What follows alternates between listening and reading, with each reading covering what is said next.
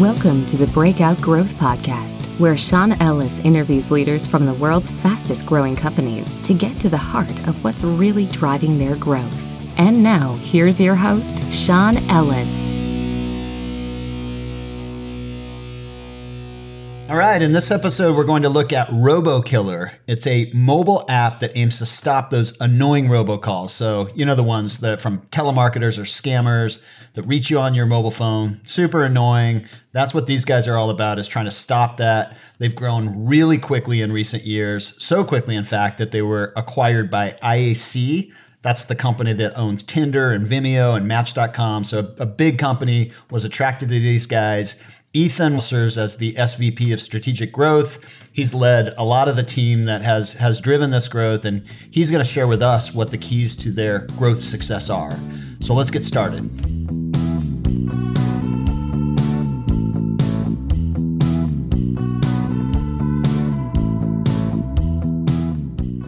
So welcome to the show, Ethan. I'm excited to have you. I'm super excited to be here. Thank you.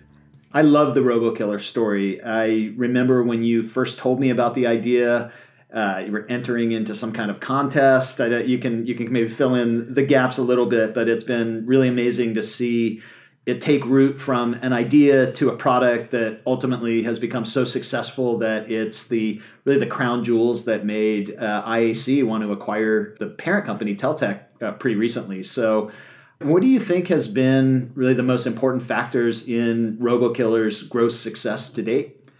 You know, I think it all began with product market fit, and that sort of led to the other two things that, they're all intertwined, but product market fit, people, and passion. I think those are the three things that put together have led to the success of Robokiller and really have been the driving force behind all our growth at Teltec. Product market fit is something I talk a lot about, and really anyone in the startup world talks a lot about. Did you just get lucky and just get product market fit right out of the gate? Did you identify a big problem? How did you go from idea to product market fit? The story of Robokiller started with that FTC Robocalls Humanity Strikes Back competition, which we won. But it was actually 2 years from that point to where we launched the product that today is Robokiller. Oh, wow. They were similar in some ways, certainly in terms of the mission, what we were trying to accomplish in helping people stop the scourge of robocalls. What happened in between there was a failed product. And that failed product never got product market fit.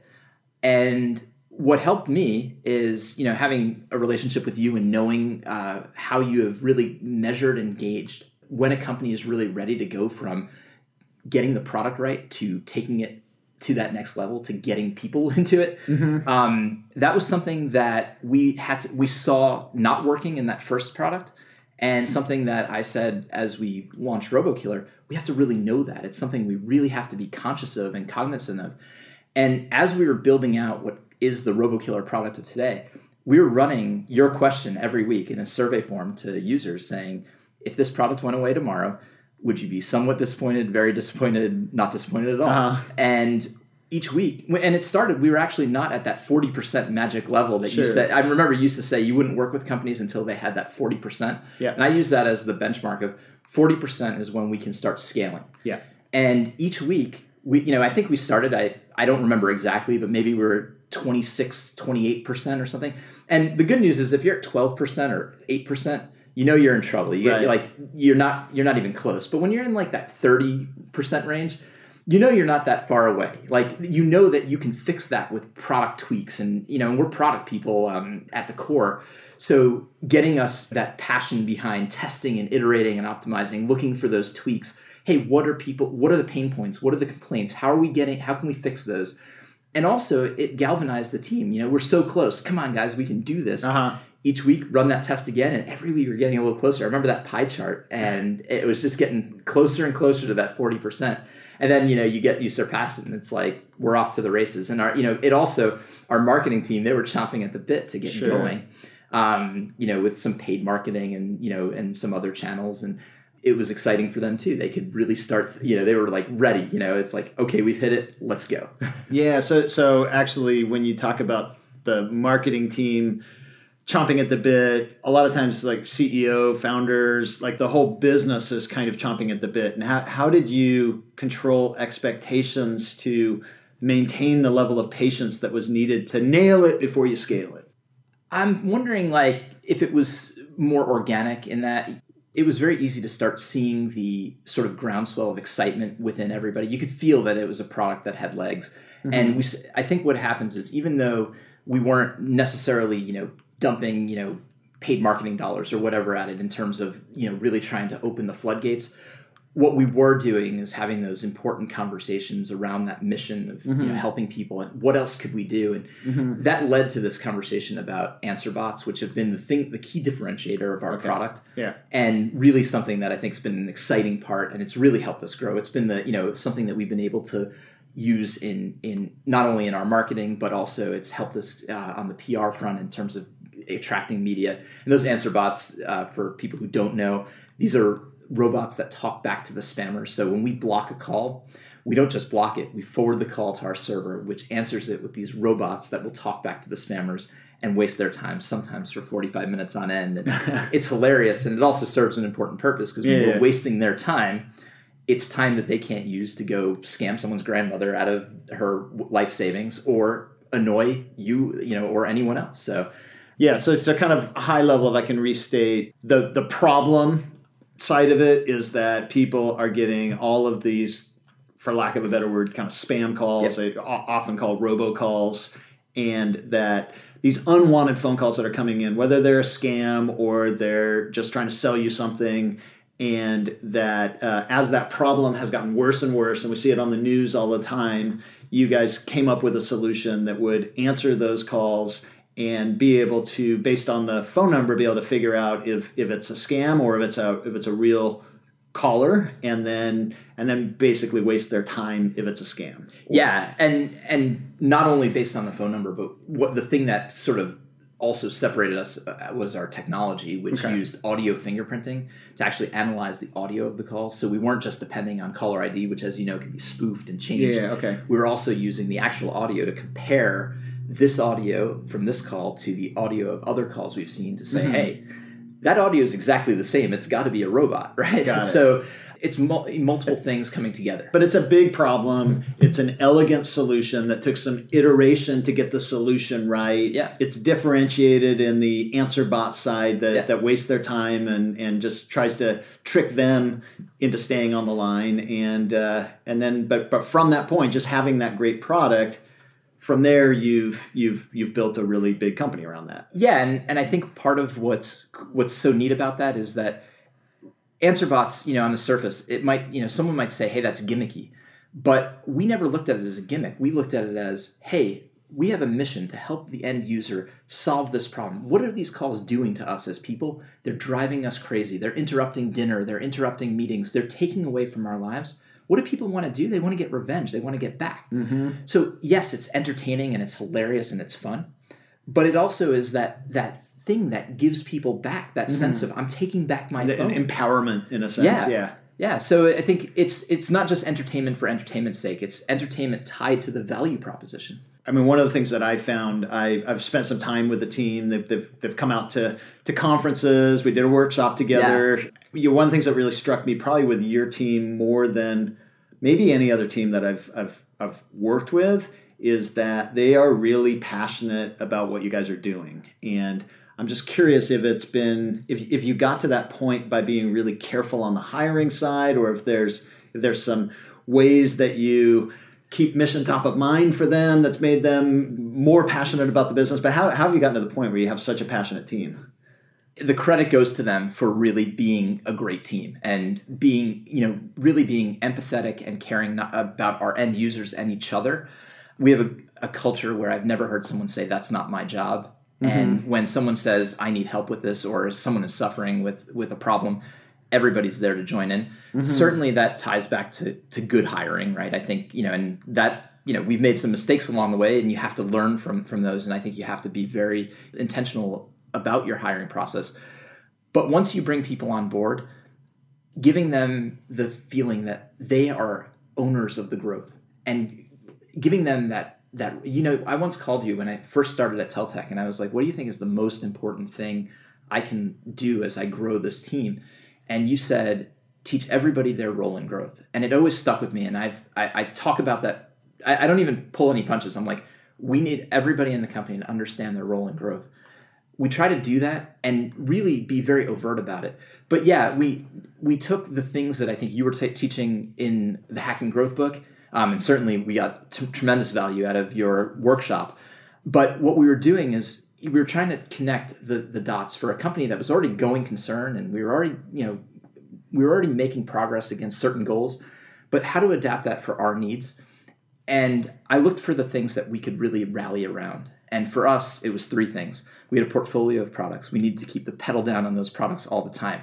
Doing that and saying that to people meant that the people on my team, whether they were on Robokiller, Tape-A-Call, Trap-A-Call, it didn't matter. They knew that their product, growing their product, was as important as everything else. So they had that ownership of that, being data-driven. And, it got to the point where, I used to say, we're data-driven. And then, I didn't know how to do a regression analysis. I didn't even know what one was. And then I, said, I think we have to hire data people to answer these questions. Right. But we didn't hire, talking about hiring, we didn't just hire data people. My goal in hiring data people was to hire data people who could evangelize data to the rest of the team and teach us how to be more data-driven and better at what we do. And then that all ties to this third piece, like the 3 tenets of what we were preaching every day and still do. And that third tenet is a culture of innovation, which is really about a culture of growth. And that's where that engine that you talk about, that flywheel of growth, testing and iterating and learning from your mistakes, that's really where it all came together. But by being very direct and intentional and saying those things in every meeting, probably ad nauseum, and my team would probably laugh at how many times I've said things like I think they had drinking games around it. But at the same time, I think they also internalized that we all did together, and it became about chasing not success in dollars are the only success, but let's get to that. Let's make that mission us. Let's internalize that, and let's all do this together. And it became like this magical thing where every day, Sundays, a lot of people, Sunday night, they dread going to work. I know for me, and I think most people on my team would probably tell you this, nobody on our team dreads Monday morning. They look forward to it. And I think I didn't get a feeling that anybody there dreaded being there. It just, they definitely seemed like they enjoy. I mean, part of it's like a really cool office that you're into. Yeah. You're not in sort of traditional Silicon Valley, so it's probably a really unique opportunity for people there. And I think one thing too is we try not to get stuck in the same old day after day. Like we're not good at like business as usual. We're good at innovation, right? Yeah. And like one of the reasons, like when we had you come in for the workshop, and one of the reasons I think it was so great for us, it was like a pivotal moment for us, and it was like that run up to when we did get acquired and grew. That we were really growing fast. But that really was we really grew even faster after that. And I think part of what that did is it just sort of galvanized the team. It gave us a different perspective on things. Mm-hmm. A lot of the things you brought to that are things that we discussed, but having you there to articulate them in a different way, to also, maybe break some of the sort of continuum to get us into that next phase, I think was really helpful. And I know that that's not so tangible, but I think it is important. Sometimes just doing something different. When we went to the Growth Hackers Conference, the day before, we were in San Diego, and we did our own Good at Life Con. It was a conference. We did it in our Airbnb, and everybody on the team gave a half-hour presentation. But it was just one of those things to kind of change it up. And we said we loved the conference, but it was like one of those things where we looked at that and we said that was just as important as going to the conference day. Right. Learning from each other. That's awesome. And when I look back at our relationship, so we met when the early days at Uproar, you were actually on the agency side working at a PR agency.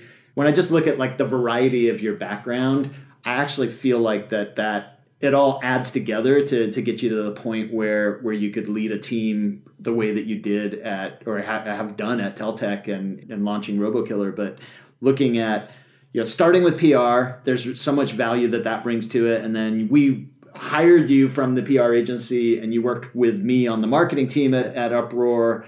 And then after that, you went out and were a small business founder and did something on your own. And then a product leader and then growth. But I just feel like the perspective of all those things has probably put you in a position where where you could lead a cross-functional team a lot better. I'm curious to your thoughts on that. Yeah, it always scared me that I was like a jack of all trades, master of none kind of thing. You always worry a little bit that that's not going to translate well when you need to go get a job somewhere or whatever. Sure. It did give me a lot of different perspective. Each thing I did led from, I learned something here that grew into something else. I took that experience into the next thing. And it goes back to really like college, where I think I really learned to write. I was an English major, and I had this professor who taught me like how to write a thesis, which I then translated when I started at the PR firm into how to write messaging. Yeah. And then it became how to stay on message and how to use messaging as a tool to help in terms of the mission, how to communicate not to the person you're talking to, but to the larger audience, that end user, the consumer on the other end, what the value proposition is. So, and that's always been the one theme that's gone through it. I think I've used key messaging and my approach to getting to the right key messages in every single one of those roles, regardless of whether it was working at the PR firm or opening up this do-it-yourself public wood shop, which was a failure, but something I learned from. And sure, yeah, like you end up having so much more empathy for your founder bosses when you have been through that journey on your own. Absolutely. And then somewhere at Teltech, I've really had this opportunity to coach and mentor and grow a team. And that's been such a great experience for me. I feel like it's who I am and what I do. But I realized that the best way for me to coach and mentor was to be genuine in that approach. And messaging is part of who I am now. So having those three tenets that, pedal down on the product all the time, data-driven, culture of innovation, like that is who I am. So I think even though my team will laugh at the fact that I say it over and over, they don't think it's disingenuous because they know that I really believe those things. And I really believe that those things are the things that we can use together to grow. Yeah. The diversity of experience, it's definitely caused a lot of stress, but it has been really good in being able to bring that to the team structure. To grow a team from where from it was just me to, we kept growing, and then eventually through the acquisition. And now my role has changed. I went from leading the product marketing organization to this strategic growth role, which I really am enjoying, but it's different muscles and I have to learn new things. But I think, you and I, we think, have talked about this a lot. The learning is so important, and it's like being able to do those different things. That's what keeps you fresh and makes you be able to go back every day and inspire people to be the best in themselves and for you to be the best in yourself. Absolutely. And earlier you talked about when you were trying to get to product market fit, you had the percentage of people who would be very disappointed if they could no longer use the product, and you were just trying to get that up to around 40% before you scaled the business. When you really started to scale, what was the key metric that you focused on? How did you really measure progress and know that you were doing better? Yeah, I mean, that goes back to a North Star metric. And finding North Star metrics has not always been the easiest thing. And I think maybe that struggle is important to the process. And in fact, when you came and did the workshop, one of the things we were struggling on a couple of the products with finding like a North Star metric that we were comfortable with. With Robokiller, it was never like, I think the sort of cop out is let's just use revenue. Yeah. With Robokiller, you can think about number of spam calls blocked and things like that. And I think that was a hugely important one for Robokiller. But I think what we learned in that workshop is find something that's close that you think is a starting point and work with that. Yeah. See how that works. Yeah. See if it's answering those questions. If I get referrals, is it going to drive my North Star metric north? Yeah. If I get, if I improve activation, is it going to drive the North Star metric? Will I be able to see that? What are the sub-metrics that I can use as a proxy to see if it's growing? But I think it's a process of getting there. And our North Star metric had to change over time. And I think that's something that I think it sounds like North Star metric has to be finite. No. What I think it has to be a metric and not 40 metrics. Right. But it has to also evolve with the how the company is growing. I mean, Robokiller is a very different product today in terms of where we are and who we are and where we're going than it was 2 years ago. That growth mode's different, and then, as you're in a position to really scale up your marketing, that changes how the product grows and how things evolve. when that's happening, it's really important to reevaluate your North Star metric and make sure it's still answering the questions that are important. Mm-hmm. So what have you found is one of the biggest challenges that you've had along the way in getting to this point?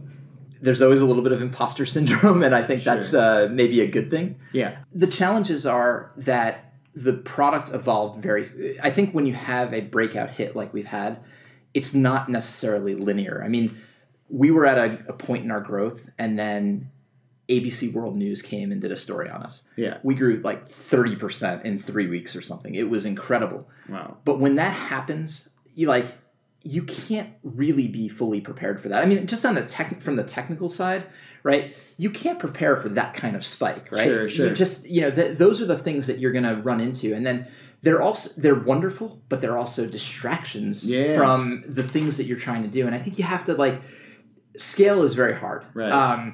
Linear growth is much more manageable. There's a pace to it. Yeah.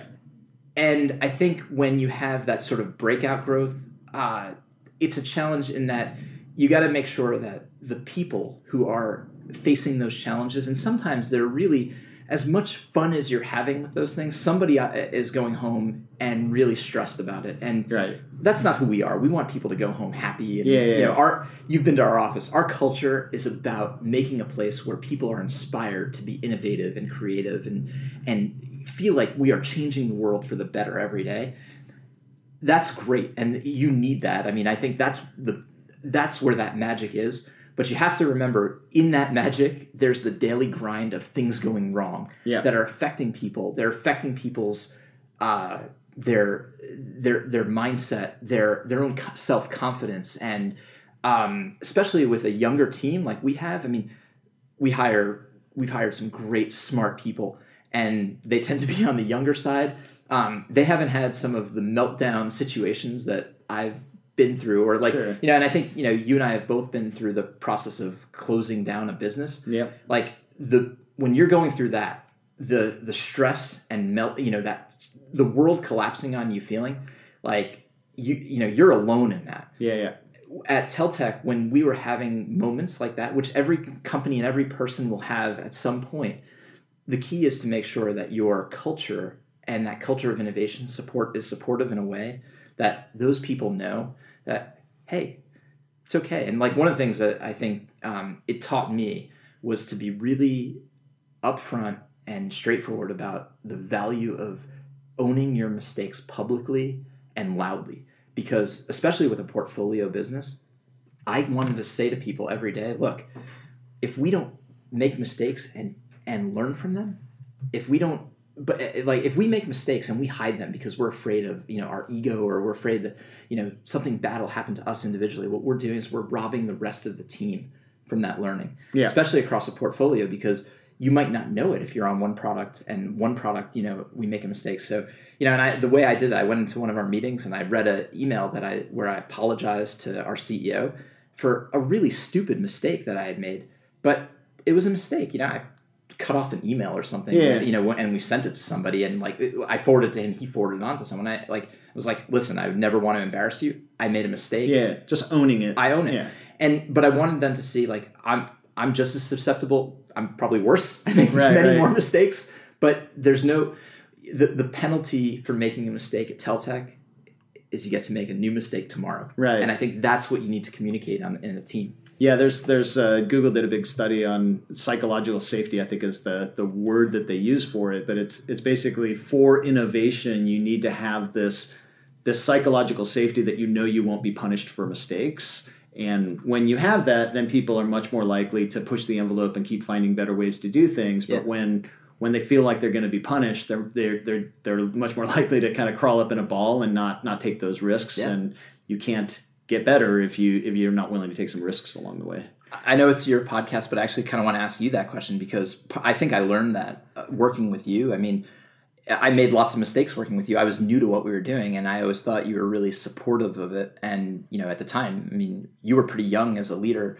I always wondered, is there a specific place where you learned that, or did it just evolve? Or I think I'm just so naturally curious that when a mistake happens, I'm just so curious to go look at the numbers and see what happened from it. It actually reminds me of my head of growth at Growth Hackers. She had said to me, I think maybe an April Fool's or something that she did it, but she came to me and said, we accidentally, I did a wrong setting in Facebook and we spent like $100,000 on Facebook or, whatever it was, like a month or two's worth of budget in one day. And she was just trying to see me freak out about it. And I was like, wow, I would have never been bold enough to do that as an experiment, but this is going to be super interesting. and ruined her April Fool's joke. Yeah, and then she was like, "Oh, I didn't really do that," but it was just this kind of back off. But I think, again, it wasn't something that I was sort of like, "What's the right thing to say in this situation?" It was just I was genuinely really curious. It's actually funny you say that though, because now that I think about it, when I started at Teltech, there was a guy who made that mistake on a marketing spend where blew the budget, before I was there. Yeah. But he had done it, and it was a big number for the company at the time. And he was working for us. He was still working for us as a consultant. And of course, the owners there was a little bit of panic and frustration. But instead of saying and this is a consultant, it's easy to just say goodbye, right. or who knows, people. There are people who will sue people over that. But instead, they said, let's work together and come up with and I think how they treated him. And that's another thing is, I came to Teltech and I understood right from the beginning. I walked into that conference room that you were in, and I instantly felt that what the culture was. And it wasn't about the building or the food and all those good things, company cruise, all that good stuff. That wasn't what it was. It was a sense of family and I felt it immediately with the two co-founders. They wanted the people who worked there to feel like they were part of that family. It's unfortunate sometimes you see that most in bad situations. Somebody at our company, I remember somebody's family member got sick, and the way they handled that and treated that person, it was inspiring. Yeah. And it inspired me as I grew the team to bring that every day and really try to put ego aside. And I'm by no means perfect at this. I mean, we all have our moments we wish we could take back, but at least being there when we have those moments where we're not so proud of it, what we can do is we can go back and say, wait a second, that's not who I want to be. Right. And then try to fix it. And that's what I think where, part of having a great culture is not necessarily, as you were touching on, it's not about necessarily having the best game room and massage Thursdays and all of those things. It's about having a mission that people are really passionate about and having really working hard to make sure that you have people that treat other people well in the business, whether it's the senior people or really from top to bottom, that there's mutual respect across the company, and that just good people that treat each other well. 'Cause we spend so much time in the office that those two things go a long way in building culture, and I think a lot of people miss that. And I think you should think about culture, and if I learned something in articulating this, I feel like I'll bring something out of speaking to you today. But one thing we've done is we talk about culture of growth, culture of innovation. I think if it's just culture, then you get in that trap of culture is food. Yeah, right. I know our team at home today went to a Yankees game together. Yeah, those are great things. I mean, you should do those things, right? But that's not culture. Culture of innovation. That's something that you can rally around. That's like the North Star metric of culture. Yeah, absolutely. So let's take a little turn as we kind of get a little bit more toward the end. I want to talk a bit about the growth engine at. We could say Teltech overall, but just focusing probably more on Robokiller. Yeah. I think one of the things that we did in our workshop together was that we were able to figure out kind of a North Star metric and the role that people played. But another big part of it is just trying to get everyone on the same page about how the business grows, what are the different pieces, how they all fit together. And when everyone's kind of looking through the same lens, they're much more likely to work effectively together in an aligned way to improve and accelerate it. Yeah. So let's kind of take a look. So you had touched on one of the big drivers that really spiked growth was when the ABC news story hit. Yeah. And I know I followed along the way that there's been a ton of PR that you've done, and not surprisingly, given your background in PR, and I'm not sure if all of that PR has been a function of you, or if you've had PR agencies or whatever has been driving that. But just aside from the PR, what has been kind of the primary way that people have discovered Robokiller? Yeah, I mean, certainly especially in the beginning, I think being able to leverage media and PR has become much bigger than the PR that I did when I started my career. But, media relations was, it's kind of old school, but we were still really able to use that as a lever. We built a strategy that said, this is how we're going to try to get in front of the right audiences through media. And we executed on that strategy. And that certainly was important. And it still is important. But as we grew, it also gave us the ability to, to start using paid media channels as well. Okay. And other, just other channels, really looking for unique channels. I mean, we're trying new things all the time. And I think opening up new channels is always really hard. And it can be... Especially as you get big, trying to have channels that can actually move the needle in the business becomes harder and harder. Yeah, I mean, like influencer marketing is like one of those things where it's like, it can be such an enigma because it can be so high touch and it can be such a challenge. And like we had fits and starts, and we're still trying to find the magic there, and we've had some success, but like like things like that can be a challenge. But paid marketing, there's some big channels like YouTube and Facebook, and but I mean for apps though, I mean that it wasn't very long ago where that was a big enigma as well. You spend money trying to drive an app and you lose a ton of attribution. How have you guys handled that? Yeah, attribution has really gotten so much in the last few years. It's really improved so much. It's incredible. Finding what are these MMPs, these mobile measurement partners. There's like AppsFlyer and Adjust and these different companies that we've worked with or we know of. Finding those, I think, has been really helpful. It's also difficult because it's sort of they're using proxy information in some cases, and you have to kind of learn how to use them. And I think it's why data analysis. It's one of the reasons why data analysis and data analysts as a function are so important now. Right. But I think. We used to, especially before Robokiller, some of our products had other channels like mobile and desktop channels that we were using as proxies for apps. Okay. And that's not a great way to do things. I mean, you and I both know that just because you could have two companies that are extremely similar and like they can do similar things and it goes different ways. I mean, sure. There's some voodoo in this also. And but that was the best we could do. But at least if you could be consistent with that, you could see trends. And I always think it comes down to if you don't have all the data in the world, use the data you have well. Like sometimes, I remember we worked with a guy years ago and he was a data guy. This is like at Uproar, like 18, 20 years ago. And he was like, we can't do this because we don't have the data. But we did have some data. And it was like, but it was sort of binary. Like we can't do anything until we have this. And it was like, wait a second, that can't be. I mean, okay, the data is not accurate. But is it consistently inaccurate? Because if it's consistently inaccurate, we can see trends in it. Sure. And we can learn from that. The new world where, I think Apple and Android have really improved in what they give you. So you can learn more just from the information they provide. You can tie that with the MMP data, then with your own data information. But, we've hired data engineers to build out data warehouses and stuff. I mean, we've really had to invest in that to do it well. Right. And even, I got to assume these channels sort of...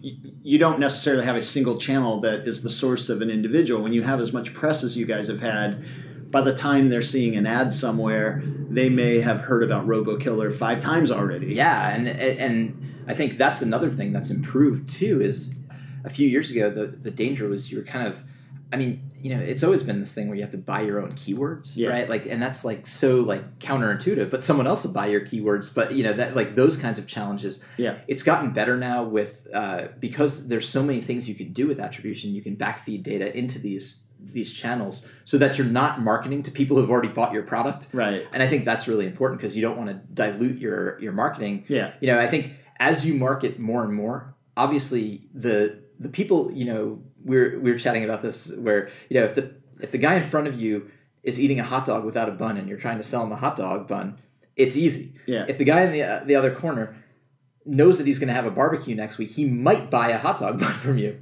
Probably a terrible example, but like in other words, the more you spend, the less the intent of the individual was specifically what you were trying to specifically aligned with what you're offering them. So I think if you don't have really strong attribution, that makes it, you got to be really careful as you spend more and more. Right. But the tools are getting better and better every day. We're not perfect at it, and I think that's the key is to be striving towards better. Yep. And expecting that every day is going to be a challenge on those fronts, and it can be, certainly there's some headaches with it, but we have gotten better, and I think that's one thing that our marketing team especially, like they take great pride in. Julia, who you've met, who works with us as our VP of product, she's done an awesome job of really, again, like championing the use of those tools. So. Yeah, that's awesome. And from my own experience, getting paid marketing to work well often comes down to making it really easy to get started with a product and optimizing the new customer onboarding and getting activation right. What I have found is that's probably one of the biggest challenges with your product. It actually reminds me of kind of LogMeIn had a lot of challenges in the early days with onboarding, and but at the same time with LogMeIn, we were able to drive massive improvement in our activation rate because it was so challenging that sort of our first attempt was so under optimized that just lots and lots of testing, eventually we got it right. I still feel like Robokiller is pretty hard to get started with. But I assume, just knowing you, that you guys have tested the crap out of it to get it to this point where that's as easy as you've possibly been able to get it to this point, and that you're still striving more. But how much improvement have you driven in the kind of activation rate over time? Yeah, we're never done. I think and, certainly it's we've improved a lot. I can't share specific numbers, but what I would say is one of our other products is TrapCall, which is it's a product that stops harassing calls from blocked numbers. It uses the same technology of harnessing what's called conditional call forwarding, which is a tool on your phone. And yes, setting that up is a bit of a step-by-step process. And we have a couple of step-by-step processes we have to walk you through in order for the product to be effective for you.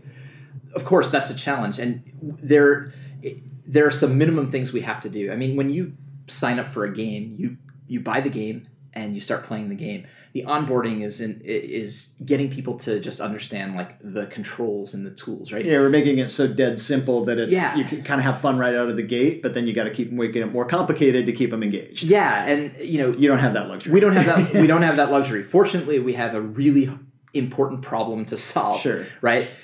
TrapCall especially was this niche problem at the time. We were specifically stopping blocked call harassment. So if you needed that problem solved, like you were at the point you got TrapCall, you were desperate. Yeah. You needed to solve this. You would jump through hoops to fix it because there was no other game in town. And by the way, TrapCall still exists today. It still does that, and it's still helping lots and lots of people solve this problem. We're super proud of it. But I think it's not that we didn't strive to improve our activation process because it was the same complexities you had to go through. It lulled us into we thought, now we open. We'll just do the same Robokiller, thing. Just do the same thing. Right. But with Robokiller, yes, this is a real problem. But the difference is, for some people who get Robokiller, they are at their wits' end, and they will go through whatever steps they have to take, and they'll contact support if it means that. But then, let's face it, there's some more casual people who want Robokiller. Like we said, like when some of the advertising reaches people who they didn't know they needed Robokiller until they saw it was out there, and like, hey, that sounds good. That person is not going to fight as hard for it. So you have to get to the point of as easy as possible for them.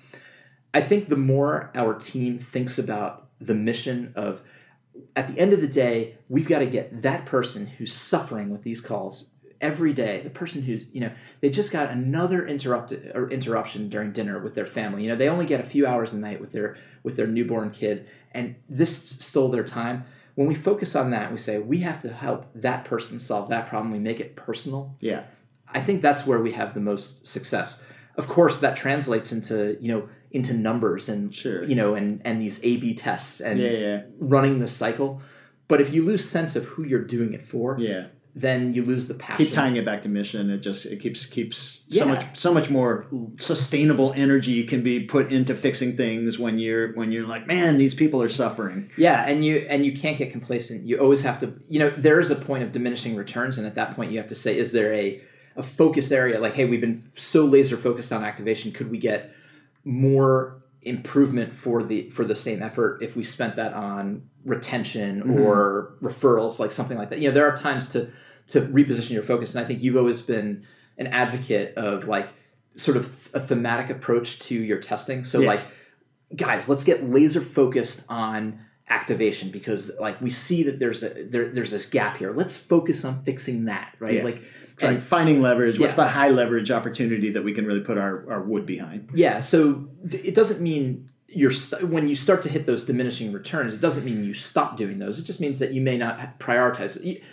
Product management, marketing, everything, I think, in all of these technology businesses, it always comes down to prioritization, right? And picking the right things to do next. And what I always liked about Hacking Growth is I always say, this idea of prescription versus inspiration, right? There's no prescription for success. There's only, you learn from other companies' inspiration. But what I always loved about the process was it gave you a mechanism for focus. It gave you a way to get everybody aligned towards one thing. And I think, again, that workshop was a way to galvanize that. I was proud of the team. Like, it's always like, it was a little scary bringing you in that day because I was like, I hope we've been doing this right because I'm going to be judged on everything that was wrong. Yeah. But and it wasn't. Of course, it's not like that. I think you came in there with the attitude like, okay, guys, you're doing this. How can we take that to the next level? And again, like when you're driven by innovation, business as usual, and just even sort of natural line growth. Yeah. That doesn't wake people up on Sunday and say, I got to come in on Monday. Yeah. What gets people excited is, if we keep doing these things, we're going to hit that big thing, that big hit. And I think, you've always been careful about like, just a 0.5% increase. That's, if you do that every day, think about how that compounds. But if you have a system that does that, the secret is every once in a while, NBC Nightly News will call you up or something big will happen, right? And when it does, it takes everybody's joy and passion and it just ups it another level. Right. And it ups it to a level that you didn't even think was possible because you walked in so excited that day and then this happens, you're like, oh my God, we're at how do we go from there to here when we thought we were at the top? Right. And one of the challenges with that kind of like with that hit driven one big PR hit is that once it dies down, right, then you're kind of at the same sort of daily acquisition levels maybe that you were before, unless you have a way of leveraging the existing customer base to bring in more customer base. And so, we often refer to that as kind of like the referral loop. Do you have much of a referral loop with this business? Yeah, I think we have a natural one. We have kind of two or three. One is the one which I think it's my favorite because it's such a validation of what you do is that you're standing with somebody and you get a spam call and the guy next to you says, "Oh, you should get Robokiller. Like check this out. Let me show you this." Right? I've actually had that conversation a lot of times, and I love that because, like I said, it's validation, but it also the thing that people show them is the answer bots, and answer bots because they have an entertainment element to them. They are, when you have this conversation between the spammer and this robot that is telling the spammer that. That he's in a canoe that's got a hole in it and there's sharks circling it. Right. It's hilarious. And it goes on for 45 minutes. And so, and it's such a great thing, but it has a visceral reaction. The guy standing there who doesn't have Robokiller just got this call is like, well, I want that. Like, and then when you hear you can make your own, then it's like, well, I love making, because everybody's got a story about how they, talk back to the spammer like that, I started to do it for fun for the occasional time one slips in. I just start to mess with them now. Yeah, and I think like that's a great thing, and then the fact that you get blocking the calls. We have competitors who block the calls, but they don't even know that they've blocked the calls. Just the way that the service works. Uh-huh. And look, they're providing some value, but. Because we block the calls and answer them, we get data from the calls that we can learn from. But then you can actually listen to the recording of this call. Yeah. you can share that recording on Facebook, or you can email it to a friend. I've shared a couple of really funny recordings. Yeah, I think you once texted me once. Yeah, and it's like guys like ready to kill the recording. You got got in an argument with a recorded message. It was hilarious. Yeah, and it's like, I think when you do that, I think counting on, you alluded to, like, if you're counting on your next PR hit to be your growth channel, that's probably a recipe for disaster, because it's not, you can't count on those to happen. You certainly can't say, I'm going to get a hit on a national news show next month for sure, right? It just doesn't happen like that. Referral loops are the same thing. Like, I think people who start businesses with the idea that referrals will be, I won't have to do any marketing, like, because I'm going to have that Dropbox moment, right? Sure. If you're counting on that for growth, instead of saying, hey, that's the nice to have, and then you're looking towards really sustainable growth, and you're looking for the in your engine, this growth engine that you're building, you're looking for sustainable growth as opposed to I think that's where home runs get dangerous. You should be looking for home runs in your testing, of course. Sure. It just means that your home run should be based on things that actually have the likelihood of just driving. A home run is driving the business forward. Yeah. A home run isn't. Any incremental ability to help more customers and accelerate progress on the mission is something you should feel really good about, and it's not something that's like binary, that like we're not growing at all or we've got breakout growth. It's just it's that every time you figure one more thing that you can add to that growth engine, you're going to accelerate that overall growth rate to the point where eventually you become a really attractive acquisition target for an IAC of the world. Right. Home runs sound like luck, right? But a friend of mine runs the entrepreneurship program at James Madison University, and he always tells this story. And I don't know if you've read this, but the record for this guy who's caught the most foul balls at baseball games, you'd guess it'd be like 100, like would be like out of this world. It's 10,000. Wow. And it's because he studies the baseball field, the players, and he positions himself in the seat where he's most likely to catch a ball. And I'm stealing this from my friend Patrick, so I want to be clear that he evangelizes this to his students, and he evangelizes it as this: luck is the residue of design. That's, and I don't know if that's his wording or this guy's wording, but if you think about that, it's about making your own luck. Yeah. And I think what I love about the workshop, Hacking Growth as a methodology, again, there's no prescription for growth, but what this is it's a prescription for, or there's no prescription for success, but there is a prescription for growth. If you run this, I always tell people, and I actually told his students this, I was like, if you run the Hacking Growth model and this idea of rinse and repeating, testing and optimization, I almost can guarantee you will see growth gains. I can't guarantee you it's going to be bigger than your run rate and that you're going to be your business is going to be a unicorn. Right. But you will grow because it's a methodology based on not only doubling down on what you grow. Now it goes back to, of course, that assumes that you have something to grow. You talked about product market fit. Right. It has to be at the foundation of all sustainable growth. You have to have product market fit. Yeah. Because you can have the best people growing. If the product doesn't have the legs to grow, it's going to fail. And you've said this. But you can have sometimes mediocre people driving a product with product market fit and have success. Yeah.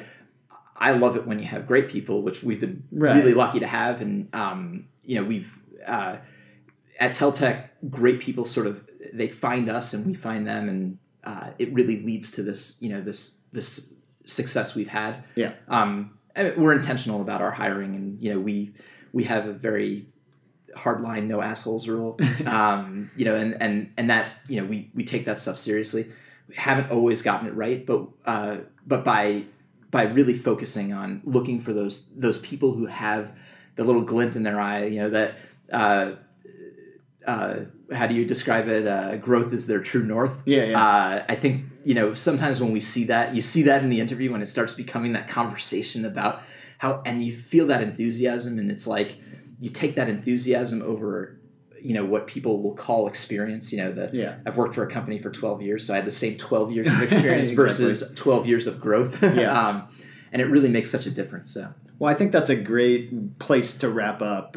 Just to restate, I think a huge part of the success that you've had with the business is that product market fit, and kudos to you in having the patience to not try to scale right out of the gate, but to keep iterating on the people who truly valued the product until you got it to the point where you felt like you could scale, and then that defines the potential.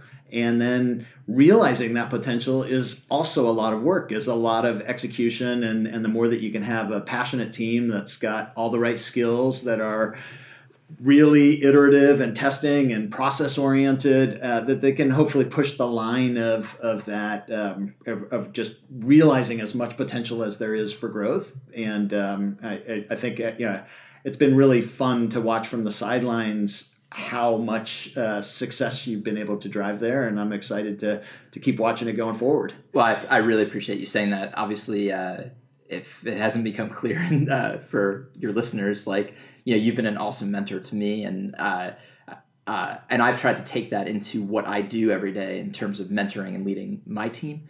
But I think it's important. You have to find people who are passionate, people who are passionate and love learning to learn from. Yeah. So, it's really been a lot of fun to talk about this stuff with you. Absolutely. So, well, thank you, Ethan, and thank you for everyone for listening in, and until the next time, looking forward to it.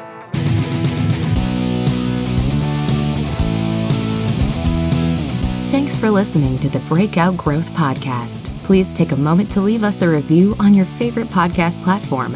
And while you're at it, subscribe so you never miss a show. Until next week.